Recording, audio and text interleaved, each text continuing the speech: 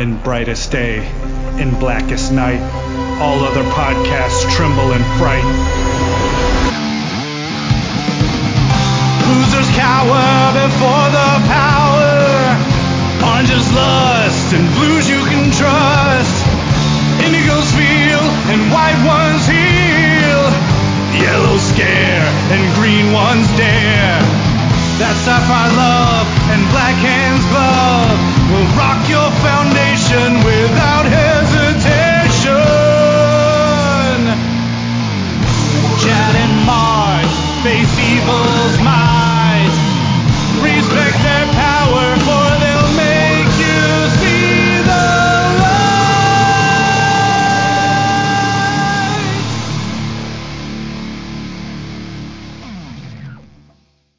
Hi, everybody. I'm Chad Bokelman. I'm Mark Marble. And this is the LanternCast. Episode 529. Woohoo! No, I'd be surprised if this is a woohoo. Man. All right. We're talking about a bunch of stuff tonight. Last of which we will be getting to Superman issue 247 for a segment that a new segment will be starting on the show, or a new series or whatever. But in the meantime, we're going to start elsewhere before we get to the main event. So where are we starting tonight? I like when you say that when you really had the list, but I believe we decided we were doing Sinestro first, right? Right? Am I right? That's correct. Hey man, it's we're trying to spin a narrative here, man. Spin a weave. We can't just be like, I'm trying to pitch back and forth. This is what people do. Wah, wah, wah. So ever so briefly, we're gonna talk, which is even more timely now since it just came in. When the hell did they release that? Last week, right? End of last week? That it was available for pre-order, or they announced it? Yeah, for pre-order, unless it was Monday. I don't remember, honestly. I could tell you in a second because of the fact that I pre-ordered it. But we're talking about the McFarlane collectors, whatever they call it, version of their figures, and they have Sinestro and Sinestro and Sinestro Corps uniform, which was something people really, really wanted. Now, I mean, I don't necessarily know they're going to think they're going to want this one as far as what they got. I still think I have my concerns about this figure. I think that it's, the costume looks fine. They're obviously continuing the texture approach that they did with all those 35,000 Kyles we got. That was last year, right? I believe so. Yeah. It's hard to know. It's all a blur at this point. But that the Sinestro Corps, Sinestro Corps War, I think technically is how they label it, Sinestro figure. Now, my concern with this is I know I ordered it. I'm just trying to see if it tells me what date I ordered it. My concern really with this figure is the fact that I think I ordered it on the 25th, so that was last week. It's like the ever decreasing size of Sinestro's head. We've gone for this ridiculously bulbous, oversized Silver Age, though accurate, representation in figures to it's been getting smaller and getting smaller and getting smaller, where now it's almost like, other than having a weird haircut and pointy ears, it's almost like his head's not a different shape at all. And don't get me wrong, I think they hit a happy medium somewhere probably even post Rebirth and the Van Sciver look, kind of like after that. I think they probably maybe the Monkey look, or it's somewhere in that time frame. But I think what they've done with this figure is I think it's a little too extreme as far as shrinking it. The colors, I think the color is accurate. It just seems weird because it's a little more pinkish than we're kind of used to. And of course the translucent battery, which neither one of us likes at all. But that's an ongoing thing with all the McFarlane Green Lantern figures, as if the power battery was a construct, which of course it's not. So, but those were my initial thoughts. I did order it, but how much was it? Big Bad had it for, I believe, $29.99. Yeah, see, this McFarlane Collector Edition line, I don't know what's going on with it, because it seems like an excuse to charge more money. The only thing that's really different about this is that they're including a stand, and the stand isn't even for the figure, it's for the fucking card. which is ridiculous to me because I don't care about this massive hunk of plastic just to display the card. I'm not seeing anything with the Sinestro figure that wouldn't be normally included with the regular versions of these, whether it be gold label or just regular releases, because it's the same. I'm seeing the same types of constructs, or at least around the same size of constructs for like the Kyle figures and the Sinestro Corps Batman and stuff like that. And then they all come with a power battery too, anyways, for the most part. The card is always just kind of on the back of the card stock of the thing. So the only addition here that they're making to this quote unquote collector edition wave is the stand they're including for the card. And that's not worth anything to me. I don't know that it's worth anything to anybody. If anybody would want like a really cool stand for the figure, because this is like an elevated stand, you would think it would be for the figure. Right. Why are you making a card for a stand for the card? Yeah, that doesn't make any sense. What's also interesting about this, even though I don't know, it could just be a standard write up that they use, but if I'm looking at and I'm guessing that's what it is because we haven't seen anything leak about this, even unless the Sinestro in his classic uniform is the answer to this question. But if you read the description on Entertainment Earth, they talk about they make it sound like there is a chase figure, a variant of this. But we haven't seen any pictures of what it would be unless the variant happens to be Sinestro in his classic blue uniform, and that would be the chase. So I'm kind of suspecting there isn't a chase, and that's just a standard write-up. But it is interesting that I just noticed that on Entertainment Earth, which does have it for the same price. So this isn't if good. There's a chase figure for collector's edition lines, then there would have to be a chase figure for the Alan Scott thing for it to make sense too. Also, the other figure from this recently announced wave I would be interested in, which is Firestorm from Crisis. Firestorm has a little bit more because he's got, every time you have a Firestorm figure, for some fucking reason, you have to have a bunch of different hands. I don't know why, whatever.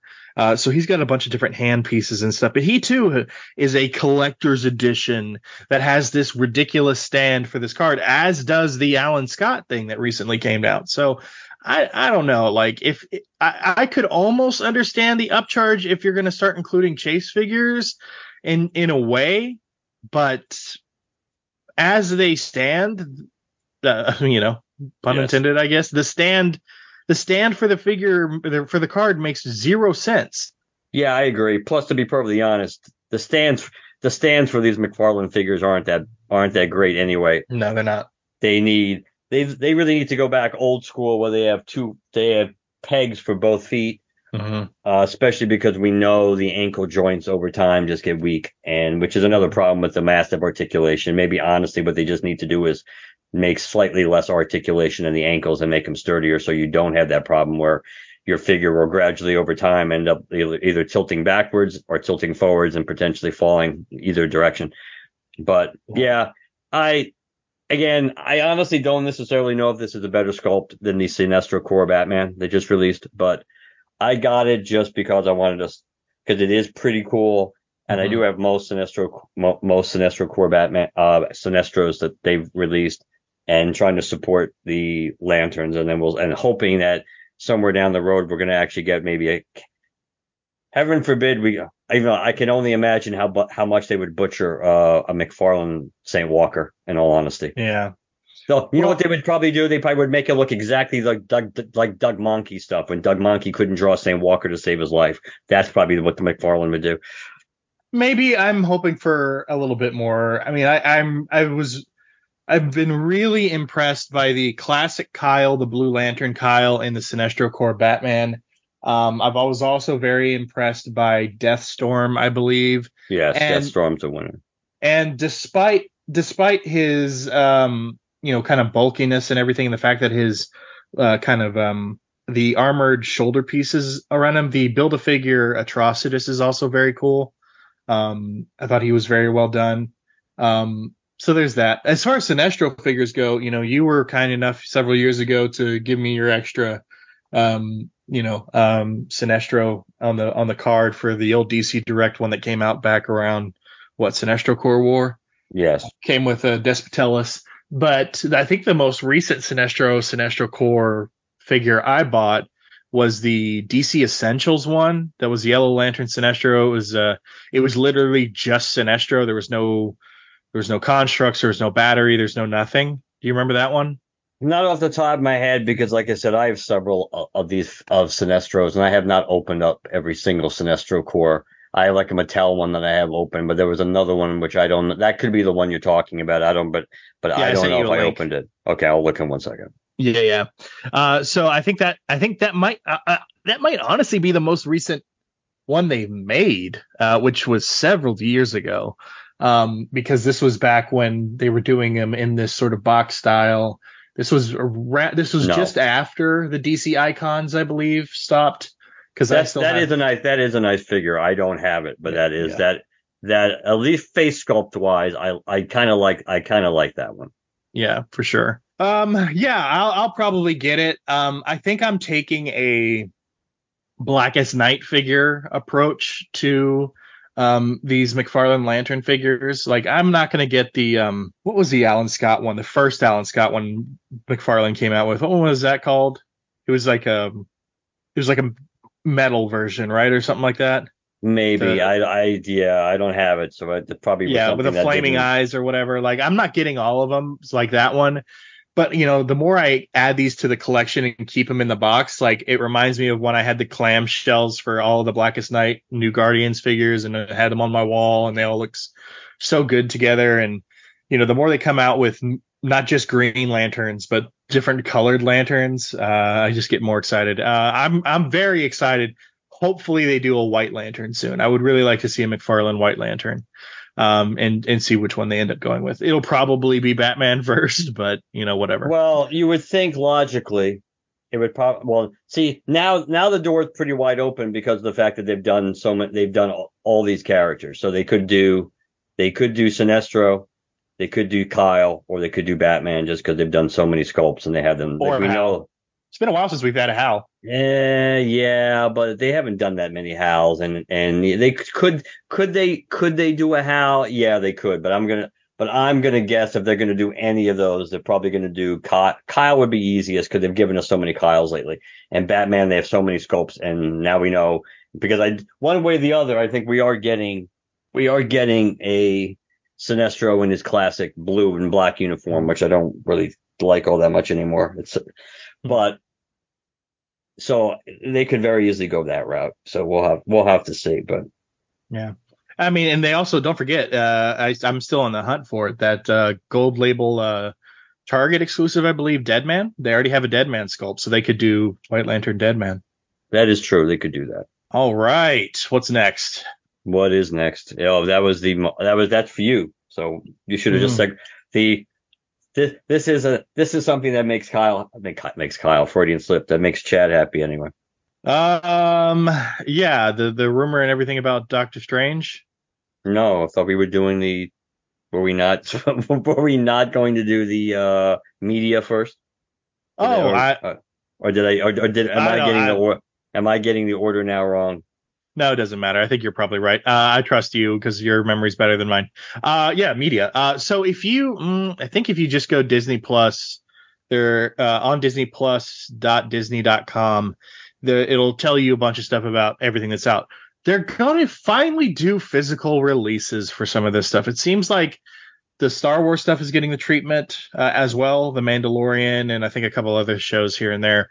But Loki season 1 and WandaVision, as far as what's announced so far, have been decided. They've released that those first 2 seasons are going to get a physical media release. Though it does seem that they're going to be in steelbook form as opposed to just your standard plastic Blu-ray case type thing. So, Disney making money as Disney likes to do. I'm not mad at it. And I say that because, like, I'm a physical media fan. I've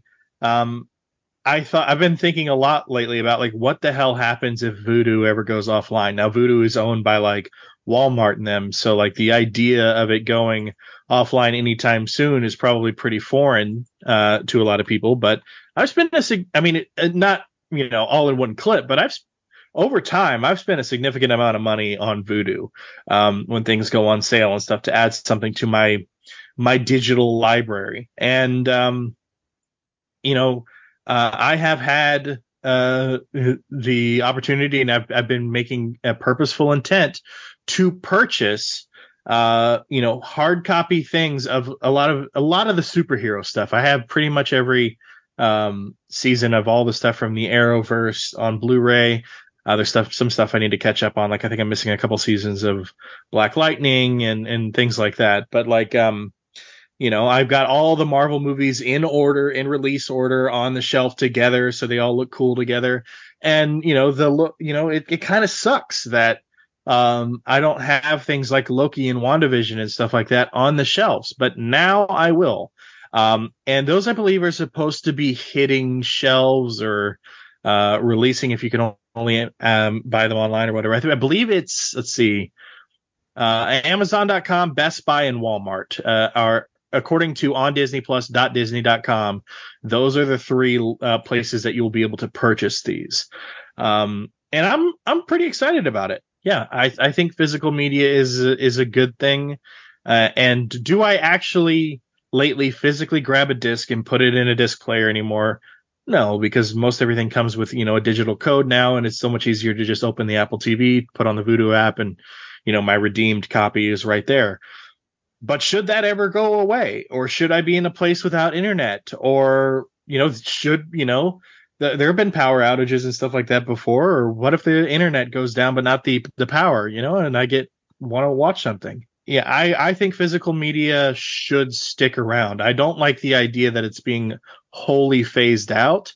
If it has recently, and Mark, you can talk a bit about this because there have been rumblings. I mean, there's been rumblings for years about this, but it feels like, especially lately, you're going into like Walmart or Best Buy, and seeing those sections getting smaller and smaller and smaller and smaller. It feels like the phase out of physical media has actually started in earnest, and to see Disney committing to doing this actually kind of sets my mind at ease a little bit, if I'm being honest. I think they're trying to hedge their bets a little bit too. I think obviously on many levels, Disney Plus has not been what they wanted it to be at this stage of the game. So I think they're trying to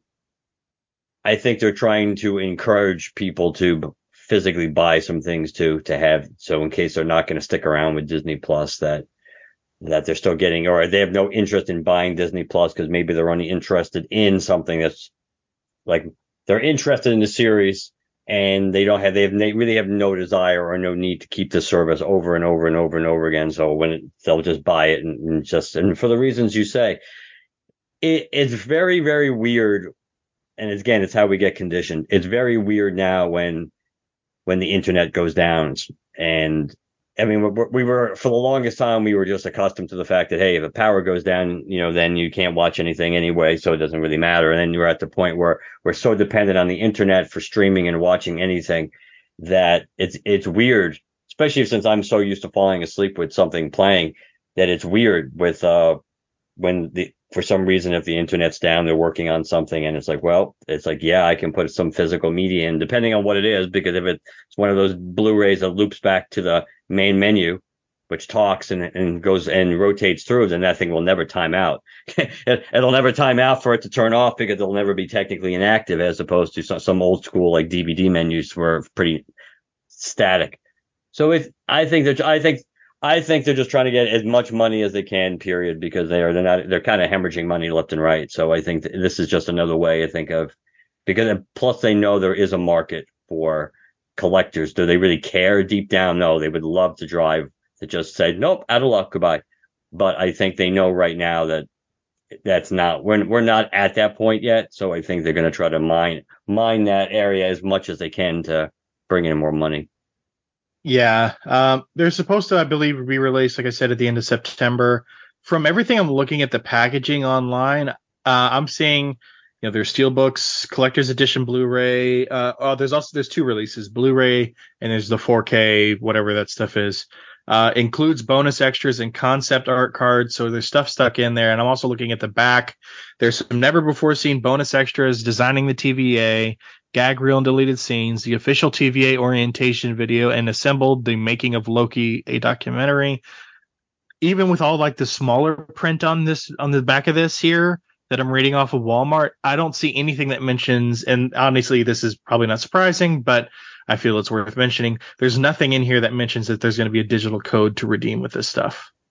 Yeah, I would suspect they may very well not do that at this point. If they want, Yeah. if they want, I mean, realistically speaking, on many levels, if they wanted you to be able to get it online, then they would just want you to go to Disney Plus, probably. Yeah, probably. All right. Speaking of Marvel.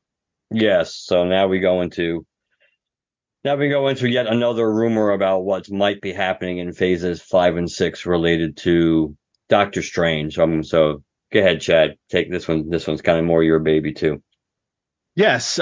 So the rumor is out there that Doctor Strange, and again, it's a rumor at this point. Doctor Strange is not even, I think, officially on the 3, is not officially on the slate or anything like that. But the rumor is that it's supposed to be adapting a specific story. I can't remember the name. I'm scrolling through our conversation. Time Runs Out is a storyline that it's supposed to be adapting. And this is an article, I believe, that was posted initially on CBR. But yeah, I don't want to push people to CBR right now because whatever, they're pain in the ass. There's lots of stuff going on right there. We're not going to get into it. Anyways, essentially the premise of the Time Runs Out storyline, if I remember reading this right, is that the multiverse is dying. And given the multiverse stuff that has been going on about with Doctor Strange and everything, and not just Doctor Strange, but just within the MCU itself, that just kind of set me on a spiral about trying to figure out, what this could be about, other than, incursions and the stuff that we've seen in this chapter, phases 4 and 5 of the MCU and everything coming up, because the MCU has been dealing with the multiverse stuff in those phases and not, quote unquote, not before, people are just typically seem to be taking hints and information from those 2 phases as opposed to the entirety of the MCU to make their predictions about where things are heading.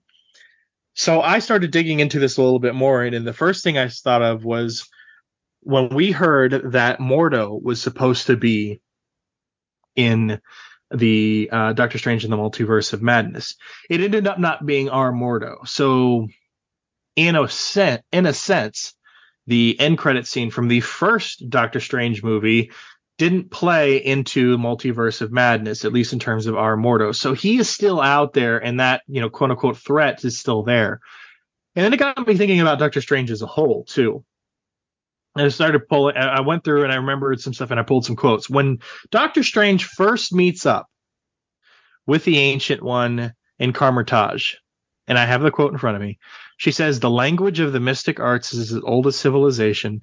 The sorcerers of antiquity called the use of this language spells. But if that word offends your modern sensibilities, you can call it program. The source code that shapes reality. We harness energy drawn from other dimensions of the multiverse to cast spells, conjure shields, and weapons to make magic." Okay? So if they're harnessing energy, and Mark and I, when we were going back and forth with this, he mentioned it's a very Robert Venditti emotional reservoir take on this. If they're harnessing energy drawn from other dimensions of the multiverse, and the rumor is that Doctor Strange 3 is supposed to adapt Time Runs Out storyline, which has to deal with the death of the multiverse, is it possible that not just Doctor Strange, but magicians and magic are partially, if not wholly, responsible for the decay of the multiverse? It's possible. And then I throw in the end credit scene of the first Doctor Strange movie, because Mordo literally says when he confronts that guy who was playing basketball, he used magic to heal his back and all that stuff. And he's like, taking the magic out of him, essentially. He says, "Because I see at long last what's wrong with the world. too many sorcerers.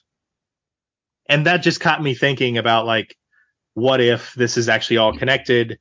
Magic and magicians are wholly and or responsibly or partially responsible for the death of the multiverse, for the incursions that are happening. Now, magic is not necessarily involved in things like Spider-Verse, as well as, I mean, you can make the case maybe Loki, but, TVA. But then there's also the idea that, any sufficiently advanced technology would be indistinguishable from magic, which plays in. Mark mentioned to me, it was name dropped, or that was a line that was kind of adapted in the first Thor movie, stuff like that. So advanced science is at play in some of these other uses of the multiverse travel. So what if magic / advanced science itself is responsible for the death of the multiverse, as opposed to like Kang or something like that, or just Kang alone? Right, because you could have both pieces of the puzzle fit together. Because you could have, if you buy into the fact that whether there's just one part of the multiverse, one universe in the multiverse, or could be several. But let's just say there's one part of the multiverse in particular that everybody draws, that is like the emotional spectrum for magic, and that all sorcerers, even if they don't realize it, they're all tapping into the same basic pool to get their power from. And maybe it's not like the emotional reservoir where it's limited. Maybe it's not limited. Maybe it is unlimited in theory, but maybe something has happened to that universe because of Kang, so that pool is gone, and they're actually draining it now without realizing it.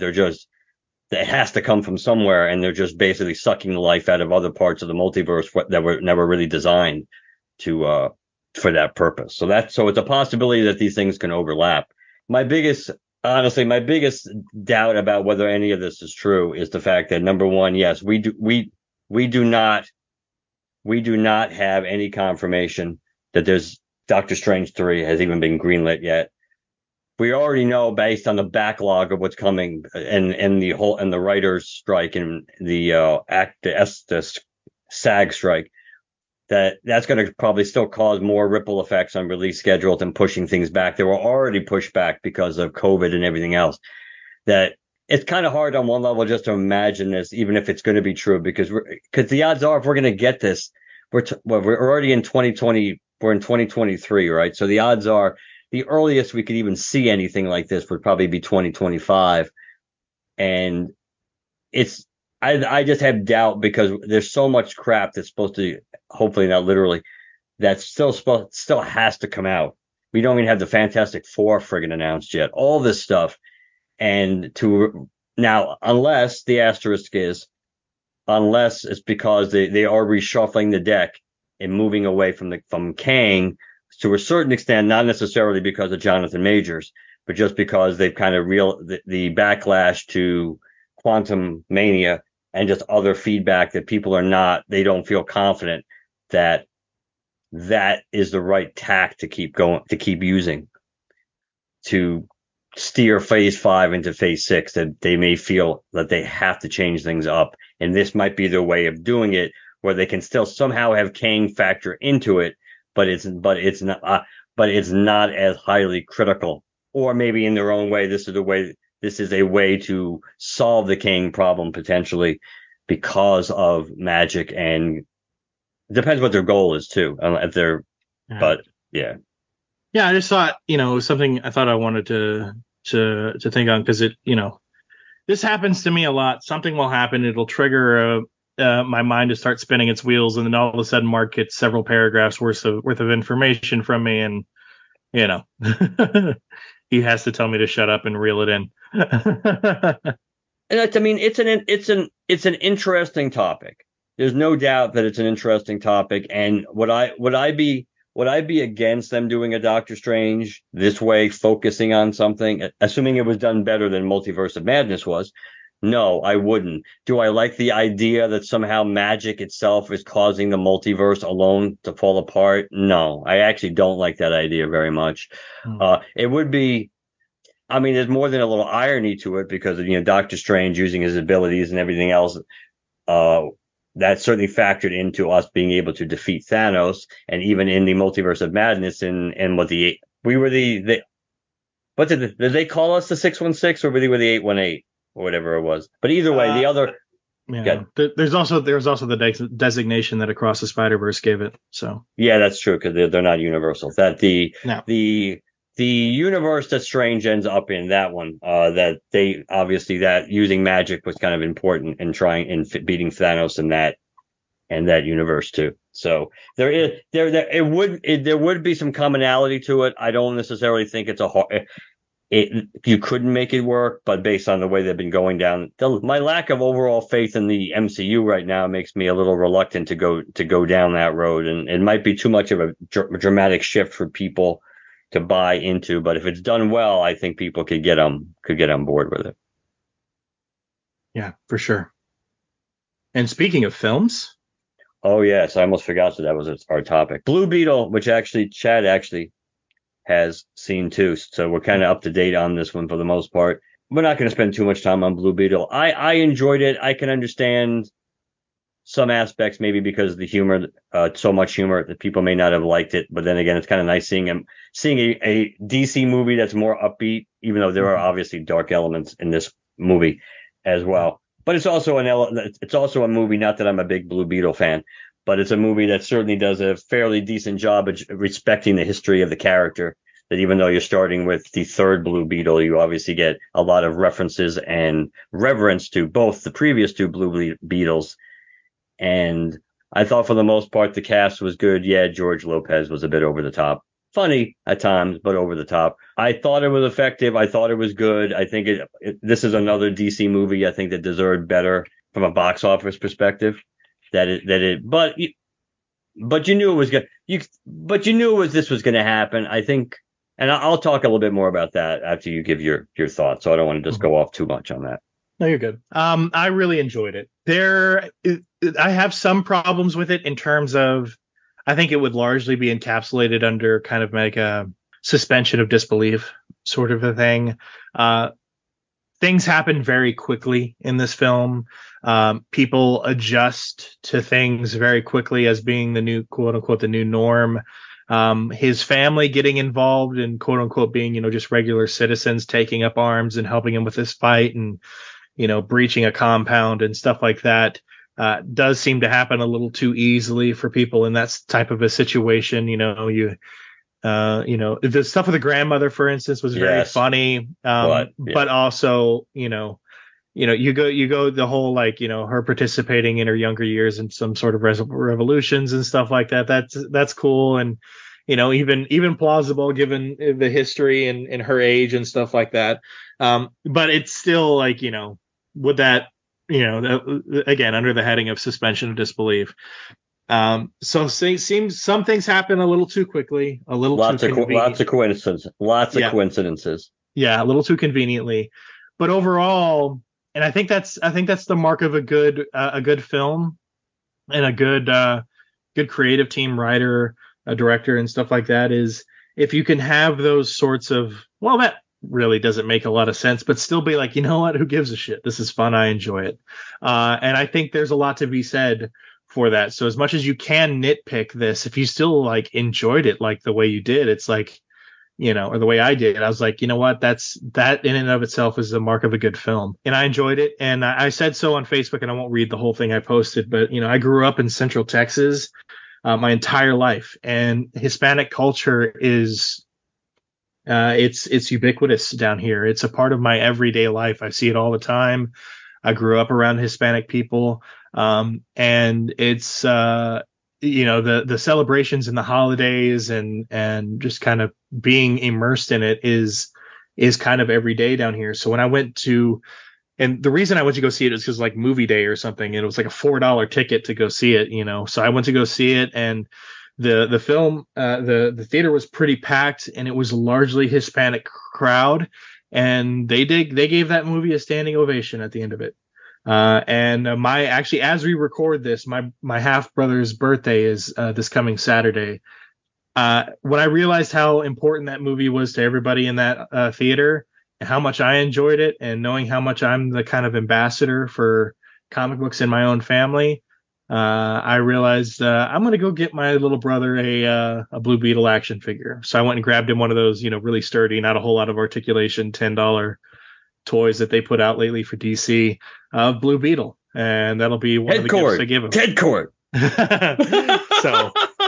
So no, I really enjoyed it, and I thought it was done very well despite the problems I did have with it. Yeah, it was good. I think I enjoyed it. I'm glad to see Zolo there, and I never can pronounce his last name, from Cobra Kai. I thought he would do a good job with this. I think he's got it. If anybody who watched Cobra Kai knows that, Miguel there as his character, he has it. And I certainly think it played on the big screen fine. So people that were concerned about, it was a Max movie brought to the big screen and it might look it. It's like, no, I think that certainly played like a theatrical release for the most part. I do think this movie deserved better across the board. Now, financially, it's obviously not doing particularly well. It didn't have a particularly sizable opening. It was like about 25 million. It beat Barbie for what it's worth finally. But I do think even the way people were approaching the analysis on that, I think was a little harsh. The projections for this movie before it opened were like somewhere like in $32-35 million range, but they were, and this is the part that I find interesting because it's almost like an oxymoron. They were counting on this movie doing that amount of money partially because they thought this movie was going to overperform with the Hispanic audience in a way that I guess they assumed it would still continue to perform as well with the rest of the demographics, but it was going to overperform or outperform with the Hispanic community, and thus it was going to be able to hit that number that normally they probably didn't think it could hit, which is it's a little bit of like I said, it's a little bit of an oxymoron or almost like a paradox, because it's like, if you're calling for this to happen, is it really overperforming? I understand demographically, I understand the concept, but it's like, if you're actually factoring that into the numbers you're expecting this movie to do, then it's not really overperforming then, is it? If it hit that number, it's like you're because you're kind of assuming that it's going to do that. And it had a higher percentage of Hispanic people going to see it, but it didn't have an impact on the box office. And I think that probably because there just wasn't a huge interest in going to see this movie. And that's unfortunate, but again, that's understandable too, because it's a C tier character, even though, and again, assuming he sticks to his, no pun intended, guns, that James Gunn has said that Blue Beetle is going to be part of the new DC universe. So, but so many of the movies have come out recently in the DCU, and we know Aquaman technically does not, as far as we know, is not really going to take place in the new DCU, that it was really easy for people to just write this off and say, well, it's another inconsequential movie in a dead universe. So why should we go see it? And I also think that the criticism about its opening weekend was a little unfair too, because of the fact that this was a movie that like a month ago was only tracking to do 18 million. So the fact that it even was there even was a possibility this movie could do in the 30s, when a month ago it was only tracking for 18, I think. And you have to give credit where credit's due too. It's like, this movie didn't cost as much as some of these other DC movies. So while it's still probably going to lose money, the reality is they obviously had confidence in this movie for a reason, based on the quality of it, to take it off of Max and release it. And I don't think they spent a whole lot of money honestly on publicity for this movie, on the advertising. It didn't seem it. So this may not be a movie that in theory needed to make 3 times its production budget back in order to come close to making a profit anyway. This might have been something that they figured, we'll spend maybe like $10 or $12 million, maybe $25 million promoting this movie worldwide, and then just whatever money we get back, we just think it's probably worth the investment. But I think it was good. I look forward to watching it when it's on Max. I've watched The Flash several times since it's already been on. So I don't think the quality of their movies has been that horrible this year, even though, Shazam 2 was okay, but it still wasn't horrible. It didn't deserve, the fate that it did from a pure box office perspective. I just think people don't know what to make of the DCEU. I mean, right now on my Rotten Tomatoes, it's got a 78% tomato meter and 92% audience score. Yeah. So that's pretty good. I mean, I know it opened on the 18th, but I would be very curious to see how it performs next weekend. Because if National Cinema Day, which was the 27th when I went to go see it, drew the types of audiences that, like my showing did, that's probably its best bet in terms of word of mouth, getting word, because I mean, with SAG and AFTRA and everything still going on, I just think that, word of mouth is really the only way something like this is going to spread, because there's not a lot of advertising. And It dropped 51%, which really isn't so bad. So I just be curious to see how it does next weekend. For those of you listening at home, that would be the first weekend in September. So, for Labor Day, to see if it does anything over Labor Day. Over Labor Day, and that combined with following National Cinema Day and the potential word of mouth, people who saw it last weekend. Yeah. So far, the movie hasn't made a lot, period. It's made like 80. It's worldwide. It's only made like 82.3. So that's not good. And even based on the production budget, which was still 120. So the reality is, it's definitely shaping up to be a box office loser. There's no doubt about that. That it's pretty much unavoidable that that's going to happen. But again, the question does come. It does come down, really, I think, to how much they spent on marketing this movie, because of the fact that if they really spent $120 million to make this movie, all along with the logic during the entire time they were making it, that it was going straight onto Max, then obviously it didn't cost them extra money from a production perspective to put it in the theater. The question is how much they spent to market it, and does that basically what they end up making worldwide more than cover the marketing cost, and then it probably still would be worth it for them. So it would be different if this was just made for theatrical release, and then you could say, oh yeah, this is like shaping up to be a massive, massive bomb. But considering they wouldn't have gotten any money really from it if they put it on Max directly, that's what I think you have to, the X factor in this too. All right, on to the topic of the night. Yes, the main course. All right, guys, we're going to be taking a look tonight at Superman issue 247.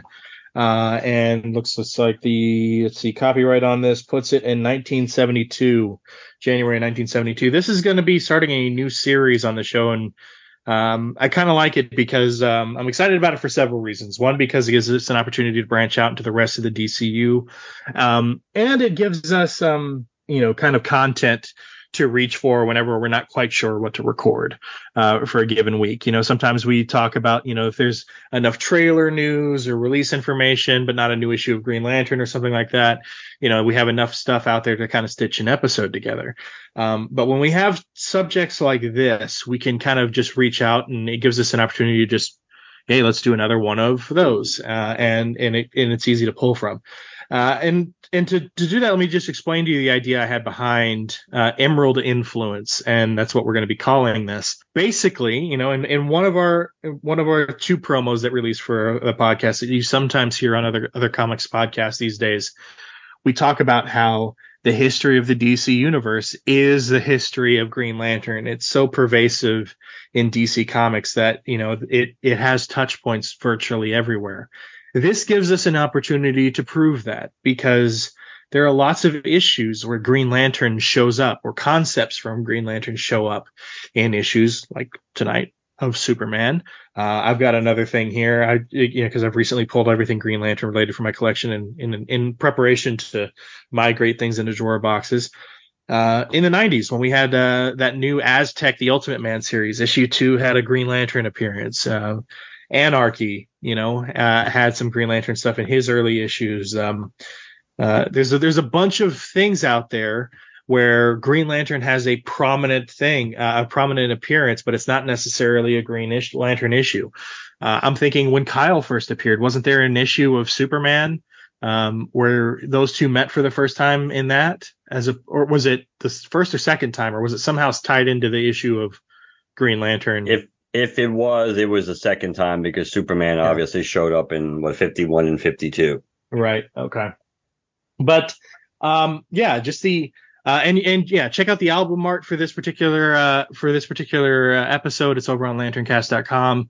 I made a title graphic and everything mimicking the font that was on like the Jeff Johns Green Lantern series and stuff like that. And But anyways, tonight we're talking about Superman 247, and it is significant for a number of reasons. One of which is Superman is constipated. it is the first Superman issue written by Elliot S. Maggin, and Elliot S. Maggin is probably, if you were to list a top 5 Superman, or not top 5, top 10 Superman writers, I would venture to assume that Elliot S. Maggin would be in there.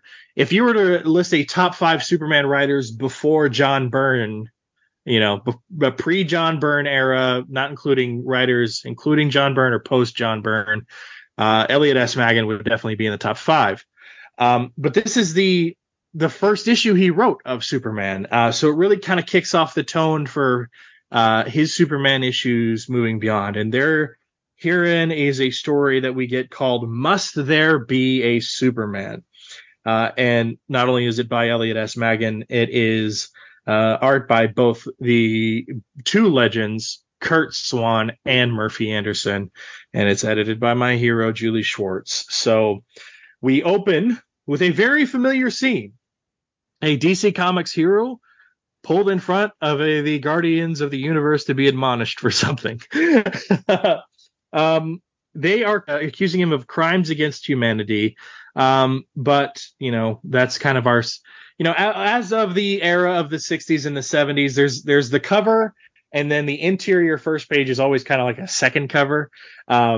So we are not starting off in front of the Guardians. We're actually starting off in space, where a bunch of spores are going through the galaxy and are going to be hard. And I'm not going to recap the details of everything in here. But there's some spores. It's a threat. Superman deals with it, gets everything out of the way, and kind of essentially turns this thing into its own planet of spores. But he passes out from the exertion of this. Kat Matui rescues him and brings him to the Guardians of the Universe on Oa. And there they kind of recharge him and put him in kind of a sick bay stasis, which looks to be inside the central power battery itself, but that's neither here nor there. So he undergoes some healing, and they talk to him and say, so they start implanting in his subconscious a notion that his influence on Earth is interfering with human progress. He then wakes up. They start talking to him and explain where he is and everything that's going on. They say things like, "We've always respected you. Nonetheless, your interference with human social growth." And he's like, "What are you talking about?" And "Surely you must realize that your presence on Earth directly contributes to the Terrans' cultural lag." And they keep kind of negging him a little bit about this. Like they're having a kind of standard conversation, but they keep kind of, with the subconscious implant that he's doing too much on Earth. And there's little jabs here and there. They're essentially talking to him about how much he's interfering with human life. And they give an example, and they said, your warning to the Kalernians, which are the people he's protecting from these spores. They say, "Superman, you can save our planet." He says, "You missed the point. You'll never solve the problem by handing it to somebody else. My colleagues and I will restore your sea's ecology, but whatever we can do is only temporary. You must face your own problems, right? You're thinking of how and why you pollute your planet, even as we must do on Earth, right?" So the Guardians release him, and he's like, "Wait, for years I've been playing Big Brother to the human race. Where have I been going wrong? Like, what have I been doing?" He comes down onto the planet Earth, over Central California, and he sees a man in an orchard kind of slapping around one of his migrant workers. He interferes in that, pulls him away, and then because Superman's there, all of a sudden the migrant workers have a little bit more backbone, and they start going up against their employer or whatever, and saying, "Hey, you should really sock it to him," and stuff like that. And then he comes down into kind of the community and everything, the shacks and everything that these migrant workers have built. And now everybody swarms him, is like, "Hey, you can rebuild our houses and make everything great for us." And then all of a sudden an earthquake hits, which then destroys these houses. So he's in the middle of trying to make a point that they need to help themselves. But an earthquake hits, he goes down to stop it. Of course, their houses are destroyed, so he rebuilds them for him.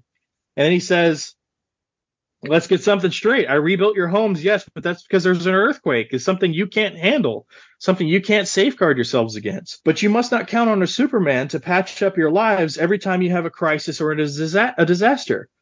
Young Manuel here, he has the right idea. When the rest of you back down to Harley, Manuel refused to knuckle under. You don't need a Superman.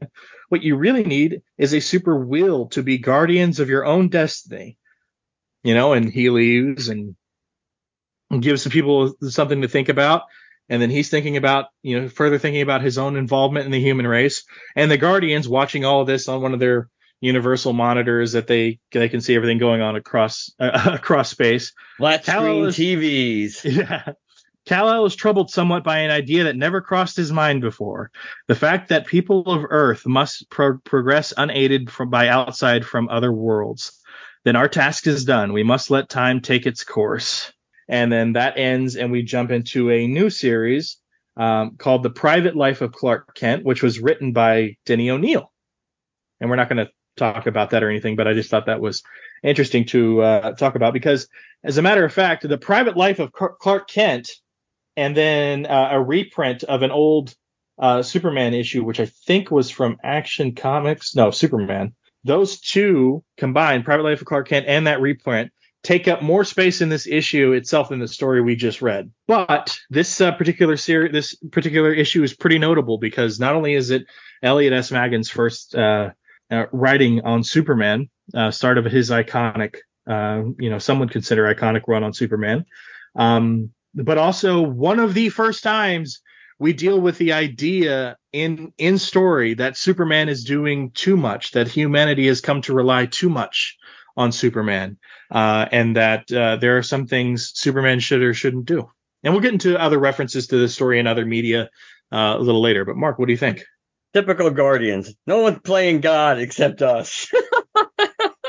No, there's a philosophical point to this, and they considering when the story was, they handle it pretty well. It's basically, yes, if there are things that human beings can't really handle on their own, then it's okay for Superman to step in, and Superman can feel comfortable stepping in. But if it's the day-to-day things, it's like as Superman points out, basically, it's like nobody else had the balls to say anything or to stand up to even help Manuel when he was getting his ass kicked until Superman shows up, and everybody's like, kick his ass, Superman. So I think that they handle this well in the story. I think it's an interesting philosophical point. Like we talk about, it relates to different things, like we saw in BVS, right? That the idea that what does it mean for us as a people if there's somebody there who just can always save us all the time?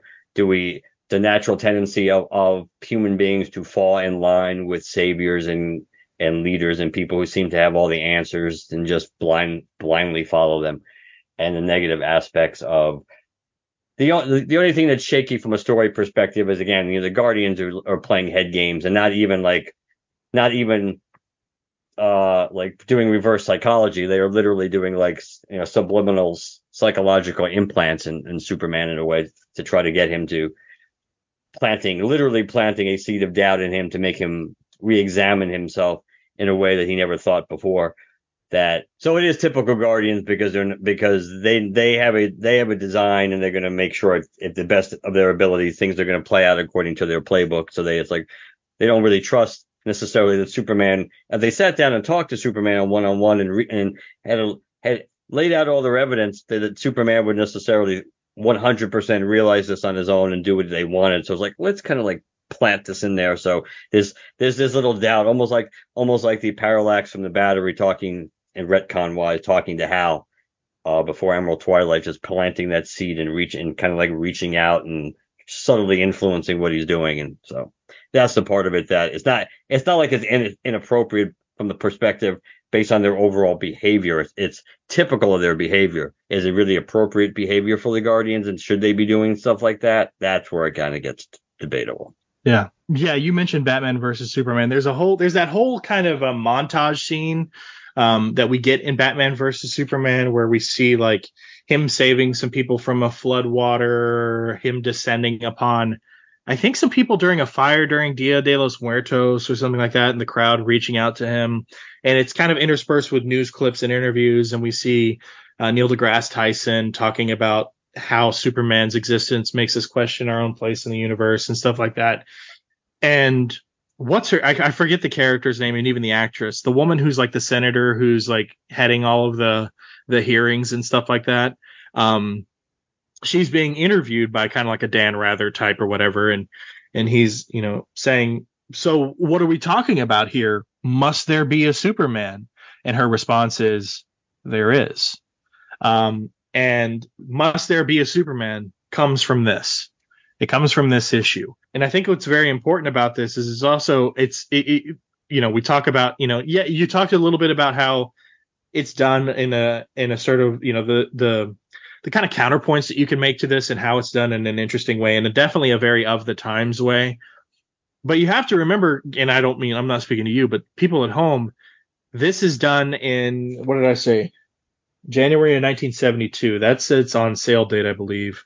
I forget if the internal copyrights are publication dates or on sale dates. But anyways, early 70s. And Superman issues and stuff like that before then, and not just Superman, but Batman issues and stuff like that before, and you're getting stories like, the many rainbow suits of Batman, or the Superman issues where like Superman is like speed eating a billion hamburgers or something on the cover. That one always sticks out in my mind. I had that issue. Was action for some reason? I think it might have been action. I could be wrong. I think so. I remember that cover very vividly. I've never actually owned it, but I've seen it enough times. I remember it vividly. But that's like the stories of the era. It's very campy. The traditional camp that you get in comics comes from the 60s and stuff like that. So the 70s is starting to turn around. And, we get that with like, the Green Lantern, Green Arrow 76 and stuff like that also happening in the early to mid 70s.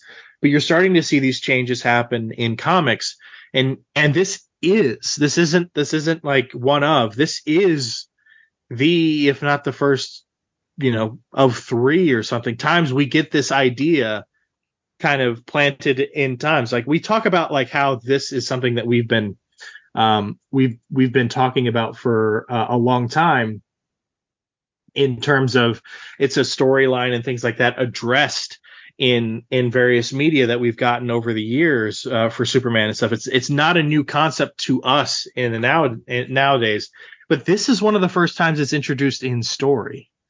And it's where it's come from, because there's actually another reference to this. If you go to the classic Kingdom Come, you see a bunch of people reaching for a magazine called Newsstand, and on it is, an article and everything about Magog and everything that's happening in Kingdom Come. But on it is a big ass S shield, and the article is, must there be a Superman? So this thing has been referenced, and kind of mimicked and aped within DC itself for years and years and years. And I would venture to say, in Superman Returns, the article that Lois wrote while Superman was off world, why the world doesn't need a Superman, is kind of a reference to this. So I think it's very interesting. I think even things like the concept of Lex Luthor's whole, reason that he purports, at least, for being again anti-Superman is that, hey, if you weren't here, people would learn to stand on their own, comes from this. So the fact that the story, this really key point that we seem to circle back to ever since in Superman stories, we circle back to touch on it every now and again, started here, and it started because of the Guardians. I think that's really cool. It is, even with them being the manipulative little bastards that they are. Holly Hunter was the one who played the Senator. That's right. Yeah. And just briefly going back to something you said before, Anarchy was still a better Green Lantern than Simon Baz. That's all I have to say. Those issues are really good. So yeah, it is an interesting point about people becoming too reliant, and which is, when you think about it as a microcosm, we see that's true without there being a Superman is true in everybody's life. That everybody needs help. Everybody needs a support mechanism. But if every single thing you needed done, you never could do on your own, or you never attempted to do on your own, then you're kind of losing out on that too. On some levels, it seems like, yeah, that's great. I would never have to worry about doing this or doing that. But you end up learning a lot, and you end up growing a lot by stretching out, reaching out, and doing things that maybe you didn't think you could do. And maybe the first time you don't do it successfully, you don't do it well, but then you do it again and again, and you get better at it. So, but you would have never tried if there was somebody that was more experienced or naturally better at it. You would just say, oh, hey, you're good at this. Could you do that? That there's a certain element just of human development that it's a fine line. You want it. It's like you want a support mechanism, but you still want it, but you still should be able to at least try to do something on your own. And if you had someone like Superman around, it's like there's not much of a motivation to ever try to do it on your own, because it's like, oh, he'll take care of it, and he'll do it so much faster and better than we will. So, Yeah, no, 100%. So yeah, I think this is a good start for Emerald Influence. I think actually,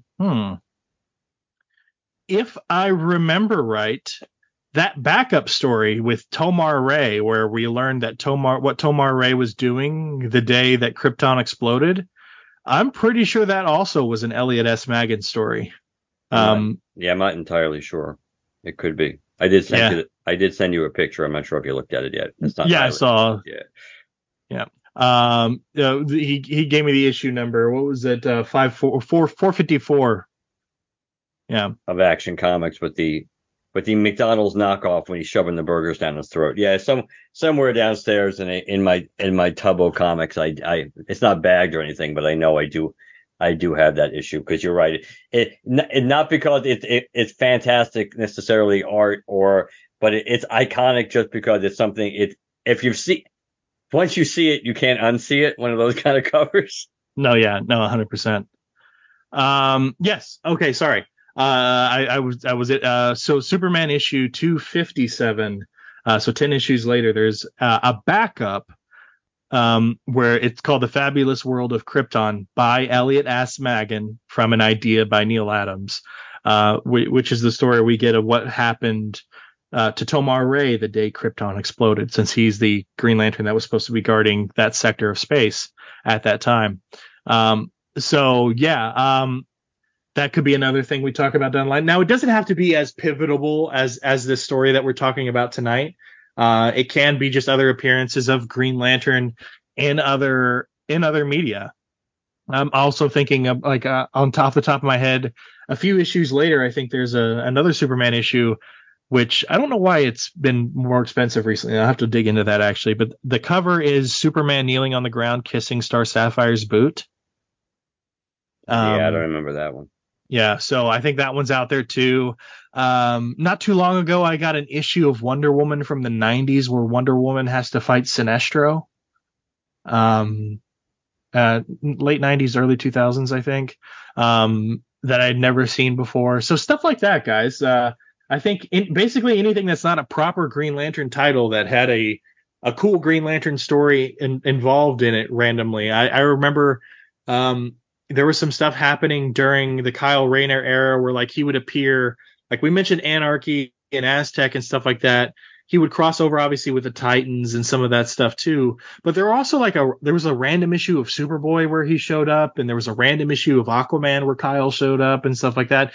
That's going to be basically what Emerald Influence is. Our excuse to talk about Green Lantern appearances in titles other than Green Lantern throughout history. So it'll give us the excuse to finally do the Doomsday Annual too. That's true. I was going to let you say that. Yes. I got my graphic novel actually yesterday, the Superman Doomsday collection, which is actually interesting because even beyond the Doomsday Annual, that there's even the Doomsday Wars is kind of interesting because we could theoretically touch upon that at some point too, because not only is Kyle actually in it, but there's a direct reference, there's a direct Hal reference to it related to basically how they're able to pluck Doomsday from the end of time, from like entropy taking and destroying the universe. That somehow that's kind of laid at the feet of Hal to a certain extent. So I think that was kind of interesting. But it's the great. I mean, the Doomsday Annual is pretty fantastic just as a whole, but there is a very relevant Green Lantern story related to Doomsday and his power set and the Guardians and everything in that. So that's definitely one that we will cover because it's a cool standalone story too. Besides, like I said, the whole annual is pretty. If you're a Doomsday fan, that year one Doomsday Annual was pretty fantastic. It's funny you mentioned that because actually, this week actually, Action Comics presents Doomsday Special came out this week. That's this week, as in good because I want to get to my. I want that, but that's really is that expensive? It is, isn't it? It's going to be an oversized issue, so yeah. So it's this listed as Doomsday rules in hell. It is a creature beyond reason and the only force in the universe strong enough to kill Superman. It's Doomsday, the living embodiment of death, destruction, and evolution. In the wake of Dark Crisis and Lazarus Planet, King Doomsday now sits on a throne of skulls across a river of blood, holding court over the demons that swarm the depths of hell. All right, so I've been putting off getting to my comic store forever because there's always something that gets in the way. So I will make a concerted effort to go down but the cover date says October for that. The Action Comics Doomsday Special. Yeah, Action Comics. Yeah, he who rules in hell. Yeah, hold on. Let me make sure. No, you're right. Fine. Well, that said the final order cutoff was August 6th, but maybe the cover date's October, so maybe it could be released. Maybe it could be coming out. August 29th. Okay, cool. So yeah, I will definitely. Yeah, I'm a Doomsday guy, and this Doomsday graphic novel is pretty good because it has the Hunter Prey miniseries, which is pretty fantastic by itself, and it has the Doomsday Year One Annual, and then it has the Doomsday Wars, which is the one involving Brainiac. And Doom, so that one's pretty cool. So that, yeah. Also this week, in terms of something that could be appearing someday, but probably a very far away day, under Emerald Influence, Nort's Illustrated Swimsuit Edition comes out this week. Oh my god! But yeah, I will definitely go pick up cover artist Jurgens. That's but Night Terrors ended, I think. Because I think it was a 4-issue main series, but there was an kind of an alpha and omega issue. So, yeah, Night Terrors Night's End came out this week. So the oversized finale issue. So Night Terrors is officially over. Yeah, maybe I'll flip through that too. I don't know how much stuff is waiting for me, but we know all the Green Lantern issues pretty much should be waiting for me, which aren't many, but it's probably at least 4. I don't think I've been there since the first issue where the new series came out. So, but yeah, cool. All right. Well, if people want to reach out to us, how do they do so? Now that the website isn't broken anymore, at least we have SSL now, so HTTPS for those people that were getting those error messages. I think clicking on the links, they probably won't get that anymore. LanternCast.com. The email is lanterncast@gmail.com. You can follow us on Twitter, like us on Facebook, #GeoCast. We're on Apple Podcasts, Spotify, and isn't today the last day for Stitcher? Getting clear? Yeah. So as they hear this, Stitcher is no more. Yeah. So we'll have to see if and who owns Stitcher? I think XM. But either way, so we'll leave Stitcher out. This will be our last Stitcher plug for a while, like ever. Last but not least, if you'd like to leave us a text or a voicemail, 708 Lantern, and let us know what you think. Yeah, one real quick thing I wanted to mention. I'm the one who's usually over on our Twitter stuff, and as much as I don't like the man in charge over there, Mr. Musk, it feels of recent things are more than ever not looking very good over there. So if you can find us on Threads, do so, because look, I'm not saying I'm pulling the plug over on Twitter just yet, but it feels like the end is nigh, more so than it has in recent past. So find us on Threads or any of the other places that you can find us. I am looking into Blue Sky because there's so many things that pop up in response to the potential downfall of Twitter that the various options, nothing has made its its head above water in a significant enough way to know what, quote unquote, the next Twitter is. So I'm still looking into it. Maybe by the time you guys hear this, we'll have an account over on Blue Sky. But if you guys, if you're over on Threads or over on Blue Sky, try and give us a look up over there, because we may be no more on Twitter soon-ish. So just wanted to throw that out there. Gotcha. It happens. All right, guys. We'll talk to you later. Good night, everybody. Good night.